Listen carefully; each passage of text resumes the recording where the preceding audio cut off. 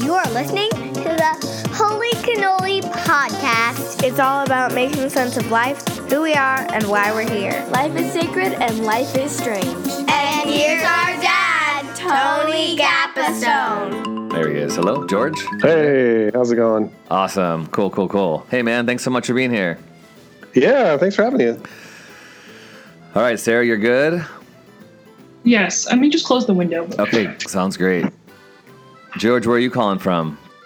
I am just outside of Seattle, a little town called Bothell, Washington. How do you say Bothell or with an F or a TH or what? TH. TH. You just say Seattle. Okay, right on.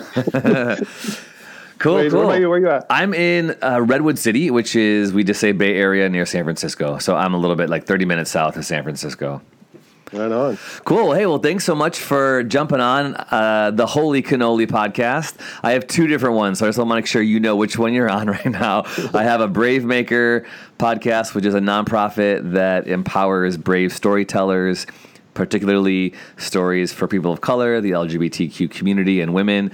And we do monthly film screenings and a film festival in June. But my Holy Cannoli podcast really delves deep into culture and the church and the sacred strangeness of life. That's kind of our tagline, is life is sacred and life is strange. So how do you embrace that and live that out? Cool. So thank you guys. Well, how about you two introduce yourselves so people can get you're my first two-person podcast. I've done 40-some podcasts with just one person in the conversation. So it's kind of fun to have my first twofer. Love it. So introduce yourselves. Yeah, introduce yourselves so we can get familiar with your voices. Sure, I'll start. So my name is George Mekhail, and I'm co-founder, along with Sarah, who you'll meet in a sec, of churchclarity.org, and it's an organization where we are trying to increase the standard of clarity in churches when it comes to their actively enforced policies. So we'll talk about that, obviously. Mm-hmm. And I've been in ministry for about 8 years, and just trying to find my way, just like everyone else, in this whole Christian world and what it is and what it isn't. Sarah, how about you? I'm Sarah New. I live in Brooklyn, New York City. I met George, I think, in the summer of 2017 after writing an article. I work as a freelance writer. And he connected. We talked about Church Clarity, and I came on to start it. And I guess a year and a half later, that's more or less what we're doing. I don't have the same church background as George, but I've always also been in the church. I grew up in Southeast Asia in California, and my parents were kind of missionary pastors, and then have been involved in various churches since then. So the tagline to Church Clarity is reasonable. Can you just talk about that? What does that mean for you and the work that you're doing? Yeah, clarity is reasonable basically just means that it really is a two-way street. When we talk about clarity, it's not something that we are like you're forced into, that everyone, it's not a requirement. It's not something that you should be like oppressed into. It's just reasonable. It's just, hey, just be clear about where you're at. The way Jesus put it in the Bible is let your yes be yes, let your no be no. We're basically trying to change the narrative around some of the harder conversations within Christianity. Specifically right now, we're scoring churches based on LGBTQ policy and women in leadership policy. Mm-hmm. And a lot of times in these conversations, there's this general vibe of like wanting to argue theology and wanting to argue belief and wanting to change each other's like mind on our worldview and ideology. When what we're really trying to do is just say, before you even get there, before we even talk about substance, let's just put our cards on the table and say, here's where I'm at right now. And even all the way down to if where you're at is you're actively discerning where you're at, mm-hmm. At least just be upfront about it. And then the whole nature of the conversation, the whole dynamic changes to where we can actually have a reasonable conversation. So it's meant to be sort of that two-way, iron sharpens iron type of a vibe with the word reasonable. So it's very, very intentional in that sense. Do you want me to respond as well? Or of course. Yeah, please, okay. Please. Sure. I mean, I think to add on to what George said, some people say we're a very divisive organization. We're trying to, out people, do a little gotcha, what have you. I think when we say clarity is reasonable, in some ways we are saying that this should not scare you on principle. Like this shouldn't trigger defenses. Like we're not saying your theology is immoral. We're not trying to what have you. We're just saying, actually, it's just a pretty reasonable thing. It doesn't require a radical revolution in your worldview to think that people deserve information about how they can participate in your church if they want to go to your church. So, I mean, obviously, it's very just unsettling and disruptive because common sense is not organization's strong suit. But we can get into that another question. So many of my listeners are pretty familiar with my church experience, and just so you all know, I was an ordained church pastor for 20 years. I then left about a year ago to start a nonprofit. Now I work with different churches, and I call pastor at large. I speak, I consult, I do a lot of creative work.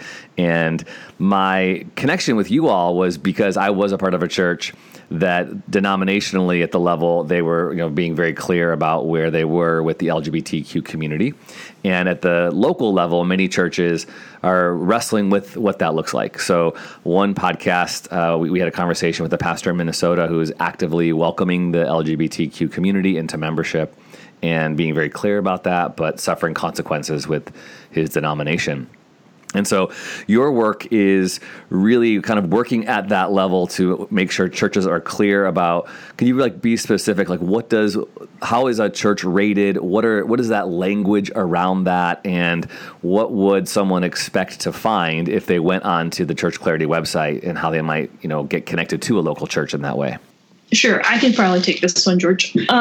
So when you go to our website, you should find a way to look up a church or submit a church.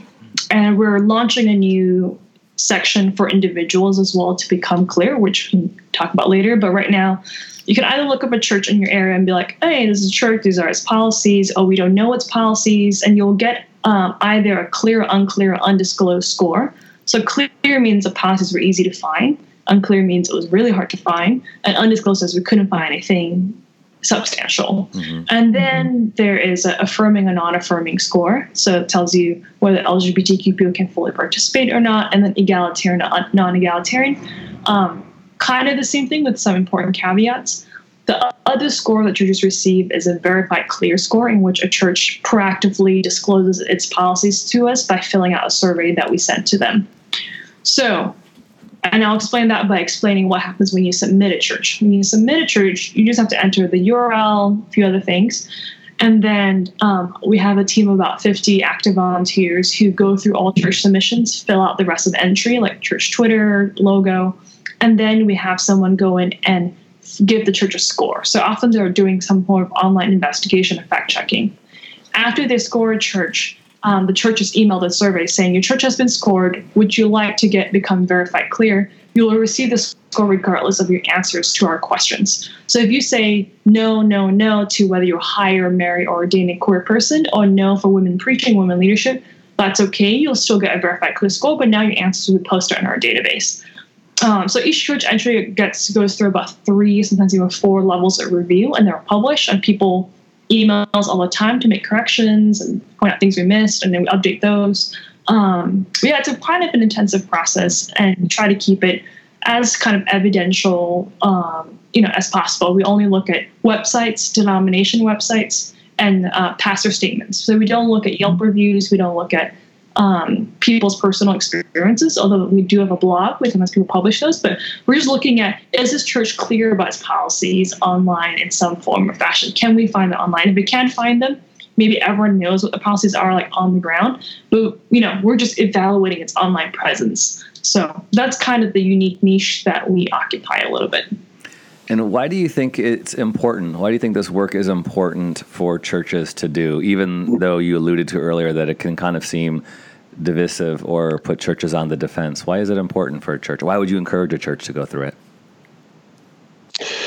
I mean, the biggest thing, the other part of our tagline is ambiguity is harmful. Ambiguity is harmful, so clarity is reasonable. So when you're vague, people do end up getting hurt. I mean, the blog that Sarah just mentioned is full of stories, and it's just a partial list of the stories that we receive from these submissions of, hey, this church is infamous for being misleading about being quote unquote welcoming or inclusive even, churches are upping their game actively in terms of how they mislead people. And they're doing it because they know, I think, the ones that are doing it in a way that's sort of overt, they're doing it because they know that if they were to say what their policy was as clearly as we're requesting, right, that a lot of people in their congregation would have an issue with that. And so it's important that they are upfront, even if again, where they're at is they're actively discerning where they're at, and not try to like trick people into a different place. People want to know where you are leading them, and what they can expect and what the expectations of them are. Churches hold people like to this weird lifestyle covenant a lot of times, and the rules in which they operate under are a lot of times unspoken. Yeah. So it's really important that churches are clear with people so that nobody gets hurt. I really appreciate the blogs that you have been putting up, and in some way, it's as I'm a year out of an official institutional church vocation role, I'm in this new space of feeling free to express the values that I have and the beliefs. And so I've appreciated the work that you've been doing and the blogs. But you guys are revealing a lot of hurt. There's a lot of hurt out there that and I'll say we because I'm a part of the church and have been a leader who's been a part of a church that has caused hurt. There's a lot of pain that we've caused in, as you say, in this ambiguity or having these unsaid rules and regulations. What are you doing, or do you feel as if there's any kind of responsibility that Church Clarity might even be uncovering for the future of your work, of helping those heal as you do this clarity communication stuff? I'll take a quick stab at this. Just I think it goes back to the whole clarity is reasonable thing. It really does come down to us wanting to change the entire conversation. So when we say clarity is reasonable, part of what we're saying too is once clarity is delivered, at some level, you kind of got to reevaluate the nature of the conversation that you're trying to have, because clarity is reasonable. So if someone says to you, okay, no, I will not hire, marry, or ordain queer people, or no, women can't teach men at this church, your response to that, I think, matters. And I think at some level, we do have to get to a place where we can at least appreciate the clarity, even when we disagree with the contents of it, sure, and then decide, all right, what is holistic? What is a holistic approach to this that doesn't require me to be in this constant fight with everyone, or need everyone to conform with what my way of thinking, or have some sort of purity test, right? Which is the other thing that we get accused of, right?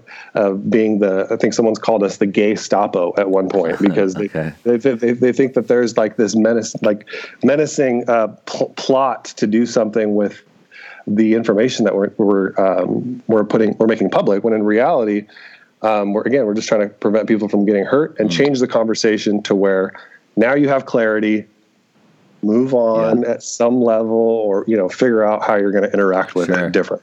So Sarah might add something to that. Go ahead, Sarah. Do you have some? Yeah, I think the thing I would highlight with the blog post is that what we really try to focus on is not necessarily people hurt by non-affirming policies, although obviously that's a big part of it, but people hurt specifically by not being deceived or being bait and switched or feeling like cheated. And that's like that particular pang of betrayal of like, why didn't you tell me, is kind of what we're specifically trying to zoom on, which is it's kind of a harm reduction model, if that makes sense. Like, people will still be hurt, obviously, if you have clear policies, depending on who you are. But at least, you're respecting people's dignity. I don't know. I was curious, what denomination were you a part of when you mentioned earlier in the beginning? The Evangelical Covenant Church. Oh, yes. A very tricky church for us to score. Yeah. What do you know about it? George got connects. You got some connections there, George? Oh, good. I mean, Adam Phillips is a good friend of mine. So I know Adam. Awesome. Cool. His story always comes to mind with ECC. We have a couple of volunteers who are part of the ECC. It's definitely one that has struggled with ambiguity. I will say that. Yeah. So those who don't know, I mean, if you listened to my podcast before, I've been a part of this church denomination and family, and many friends still connected there. But the denomination at a high level on an annual conference basis has been meeting to discuss the ethics of sexuality, and they have landed on, we will only ordain marriage between one man and one woman, and abstinence and singleness for those who are in the LGBTQ community. And at the local level, many churches are wrestling with how do we divide, do we split, because there's many people who would disagree and want their policies to be clear to welcome the LGBTQ community. Adam Phillips, if you don't know, he is he's in Seattle, right? Is he up in your neck of the woods, George? Portland. So he was a church planter with the denomination I formerly was a part of, and when he started to welcome the LGBTQ community, his credentials were pulled and his funding was pulled, and it was a kind of a string of. I will actually have not tomorrow. I'm recording the podcast tomorrow. I'm recording a conversation with Judy Peterson, who was fired from our denominational school in which I graduated from. That was my undergraduate degree from North Park University in Chicago. And so Judy and I go way back, and she has been just through the ringer. She's a straight white woman who's been an advocate for the LGBTQ plus community, and she officiated a same-gender wedding, and it was just grueling. So, the covenant has been going through it. I know you all in your work has, probably helped to surface some of these things in a really good way. But what I hear you saying that I appreciate, two things I hear you saying. One is you just want people to be clear, and you're not saying, well, you're saying it's okay for them to have the theology that they have. Number one, you're not trying to guilt trip or shame people. You just want people to be honest. And number two, you're also advocating, it still is hurtful for you to be exclusive and unaffirming. We just want you to be honest about it because you'll actually cause less pain by doing that. Is that kind of what I'm hearing you say? Yeah, and I also think these conversations can be challenging because it's separating church clarity, sort of the entity, the movement, the methodology, even from us as individuals. When we talk on our own behalf, we obviously have opinions on what our view of theology is and what's right. You know what I mean? Everyone has their own opinions, but from a church clarity perspective, it really does just come down to being clear.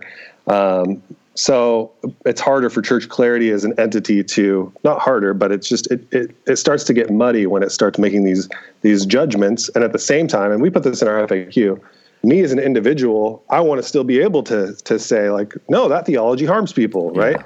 And so part of clarity also is hopefully helping teach people to be comfortable with that tension that we all have our own views. And I can also co-lead this organization that isn't interested in making those individualistic judgments, if that makes sense. Mm-hmm.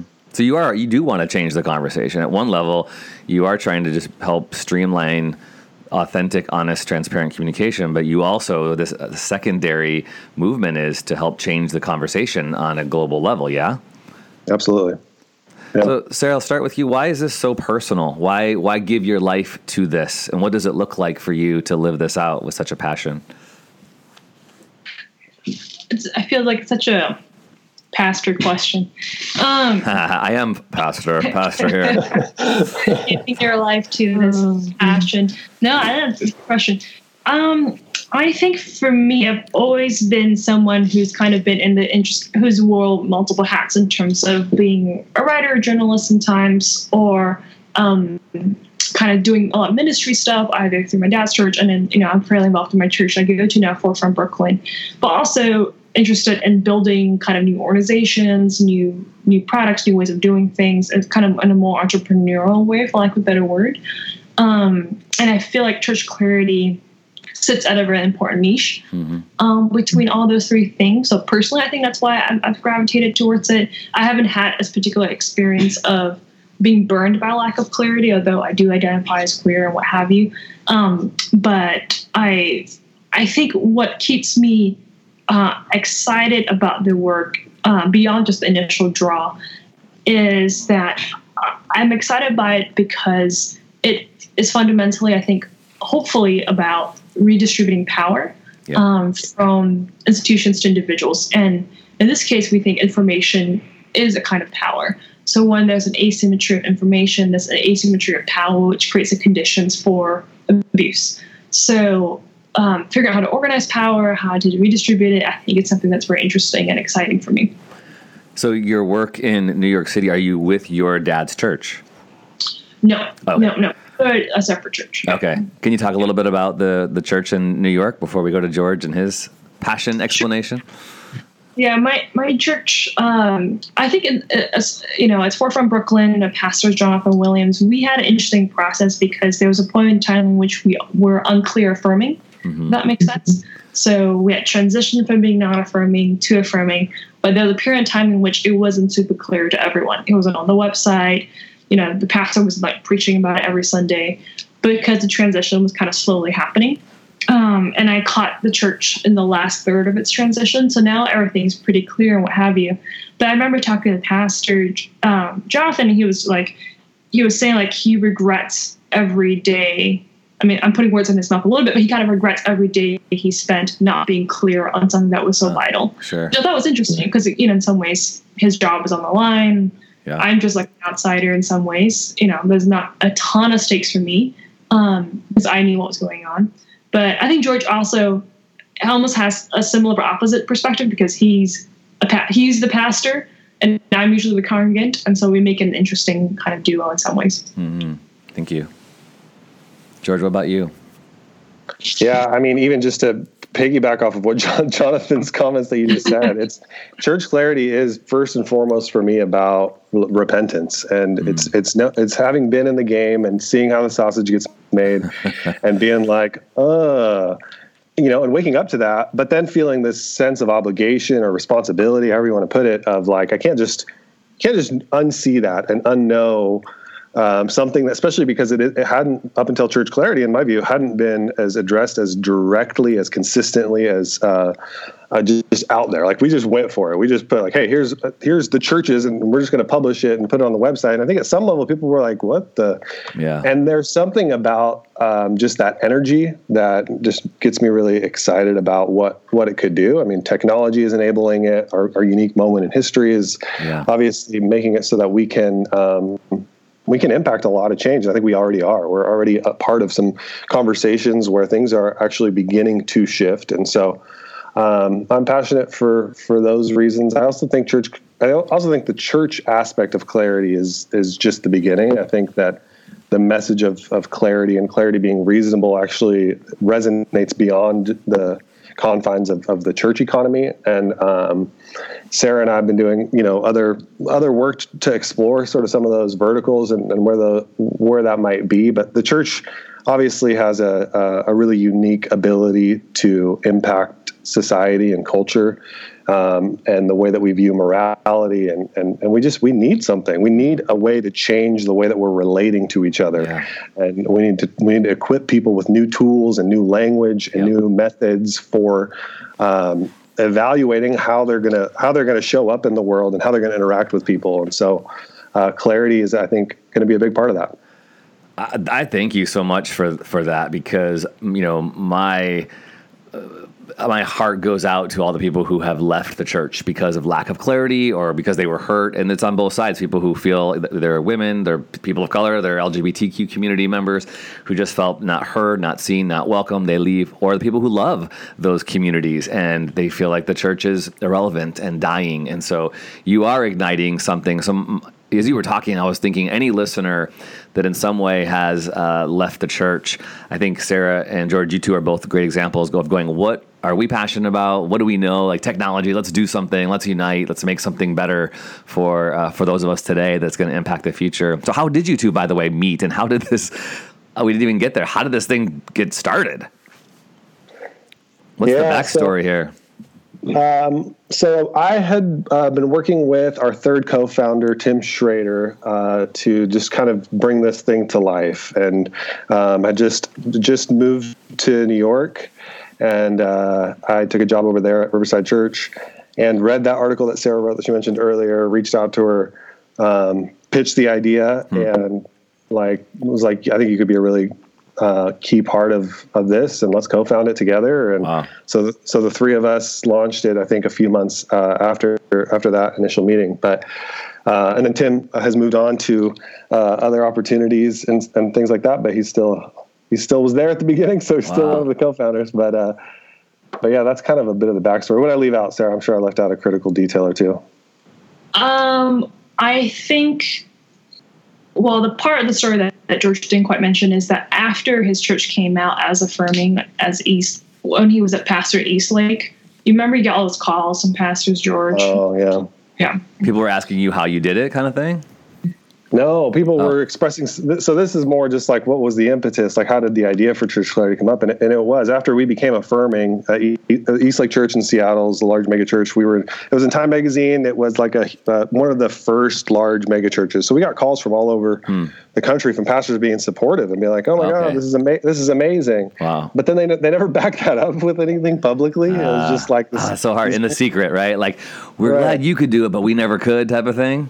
Right. Yeah. And so that was like the first, like, wait a minute, what's going on? And people would like literally, like, they'd see us at conferences. I remember this one guy who would come over and be like, "Hey, I just want you to know, I really, really appreciate what you're doing, but don't tell anyone here because I'm here with my staff." And then he just dipped and never saw him again. That's so hard.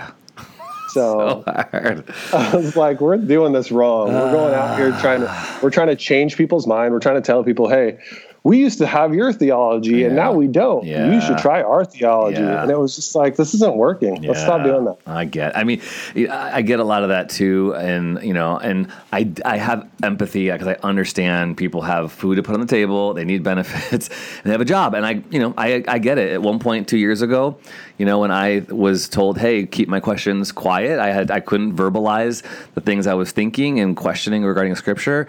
It was kind of like, whoa, I could lose my job. So I get that. And I on the other side, it's freaking hard where I am today. But I would encourage pastors, people in your churches, if you are thinking through these things differently and you feel uncomfortable, I just want to invite you to go on the adventure. Go on the Church Clarity ride. Dip your toes in.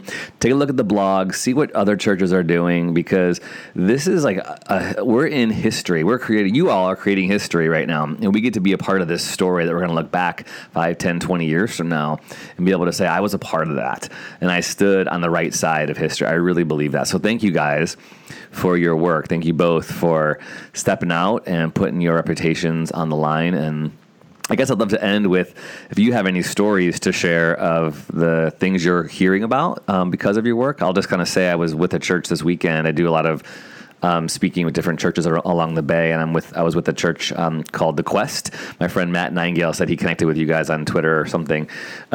He's one of the pastors there. By the way, it sounds like you guys, you started your relationship, your Church Clarity company online. Like, you just reached out to Sarah? Yeah. That's awesome. I love the 21st century. Okay, that's so rad. I love that. But I was with The Quest, and I was getting mic'd up by this guy because I was speaking. And I said, so, hey, what's your story? How'd you find Quest? How long you been here? I said first. He said, 4 weeks. I was like, 4 weeks? And you're already working in the sound team? That's amazing. He's like, yeah, I was here for 1 week. And then week 2, I volunteered. I'm like, cool. Well, how'd you find it? He said, Church Clarity.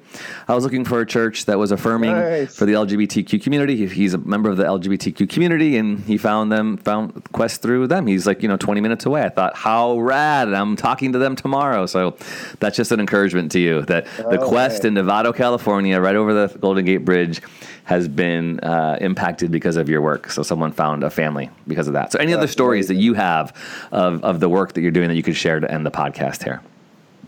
Oh, that was such a high note. Can we just end it? All right, bye, everybody. See ya. We're done. Boom.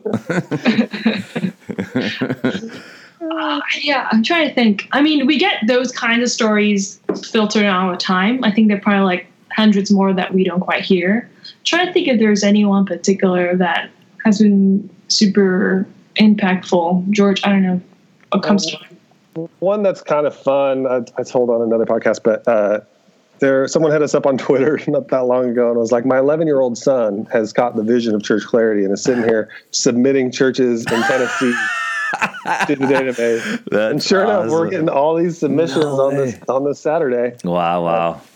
So even an 11-year-old understands that clarity is reasonable. That's rad. Right on. I think I talked about this on the podcast a few weeks ago, but you guys also have been all over Twitter. There's been some celebrity engagement, I think, or someone started a conversation and then linked to you guys through Ellen Page, right? Ellen Page was on a conversation on a talk show or something like that, and she, said, "Hey, this church needs to be clear about their policies," and then Church Clarity, and then there's a website, there's a article written about you guys. I mean, it's crazy. It's so crazy how you guys are connecting like these little tentacles all over the place. It's awesome. Yeah, it's been wild. And then the pastor of that church, Hillsong, blocked us on Twitter. So wow. Yeah, a lot of people started just calling him out because they published a blog post being like, Hillsong loves all people and welcome all LGBT people to attend our church. And also what's significant is what they did not say. Yeah. And so, we just kind of doubled down and called them out. And then I think he got this and just blocked us. So I know pastors will hear that and they're gonna feel like their skin's gonna crawl a little bit. But the heart behind it is, I know everybody wants to love all people, but the reality is when we do have boundaries for our love, meaning if you are a woman and you're not allowed to preach, that's not loving. It just isn't. Or if you're a gay person and you can't lead a Bible study or get married or have your kids dedicated, that's not loving. And so I think it's going to cause churches to really, really reevaluate and say, oh, if we do love people, but our love can only go so far, and that's really hard. I think it's really hard for someone to have to admit to say that. That's why they don't. That's why we choose to be dishonest. And I'll say we because I was a part of that at one point. It was really hard to admit, like, our church just wouldn't officiate a same-gender wedding. That was really hard to have to admit. It's painful. And I think if you're a pastor, if you're someone listening to this right now and that is painful, then I go just wrestle with that. Talk about that with someone who you can trust or not. This isn't about shaming. This is about people. And, I've been passionate and vocal on this podcast that we not only are harming people emotionally, but people are being pushed to take their very lives because they don't feel valued or honored or welcomed or accepted. And this is on us as the church, as the body of Jesus Christ. And I am so wanting this to be something that we don't just brush under the rug, that we really take to heart. So thank you both for what you're doing. People can go to churchclarity.org, or is it .com? Yep, .org. .org. They both work. They both work. If you want to support this ministry, you can also give through that same website. And Sarah and George, where can people find you on all the socials? I'll put it in the show notes as well. Sure. I'm at Mekhail, Mekhail, on Twitter and Instagram, and I think Facebook. How do you spell that? Can you spell that again? Yep. Mekhail. Thank you. Mm-hmm. And I guess both our last names are immigrant names, so tricky to spell. SARHNGU. I think that applies for everything. Cool. Twitter, social. But just quick notes. Yeah. Anything else you want to say? Go for it. On the love thing, I think the thing that pastors sometimes don't quite grasp, in addition to what you said, which is very good, is that lack of clarity is never a loving thing to do. Mm-hmm. So if you do it for policies that are non-affirming, non-egalitarian, like, okay, that's one thing. But to be unclear about them, I just don't know how that helps people, how that benefits anyone. It just seems fundamental, an unhelpful thing to do at the very least. So just want to kind of add that specific nuance more. Thank you. Just because that's a specific thing we're focused on. Yeah, it's good. It's good. Well, thank you so much, both of you. Actually, this is going to go out today, so I'm going to edit this like crazy and put it out on tax day. So April 15th. I hope if you're grieving the fact that you're not getting no returns like me on tax day, then be encouraged that there's good happening in the world. and Sarah and George of Church Clarity, thank you so much for being a part of it. I really appreciate it. Thanks for being on the Holy Cannoli podcast.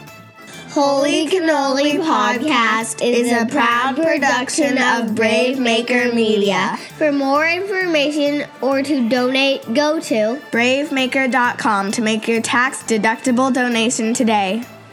Thanks for listening to Holy Cannoli. If you liked my dad's podcast, please subscribe, give it a review, and share it with someone you think would be encouraged by it.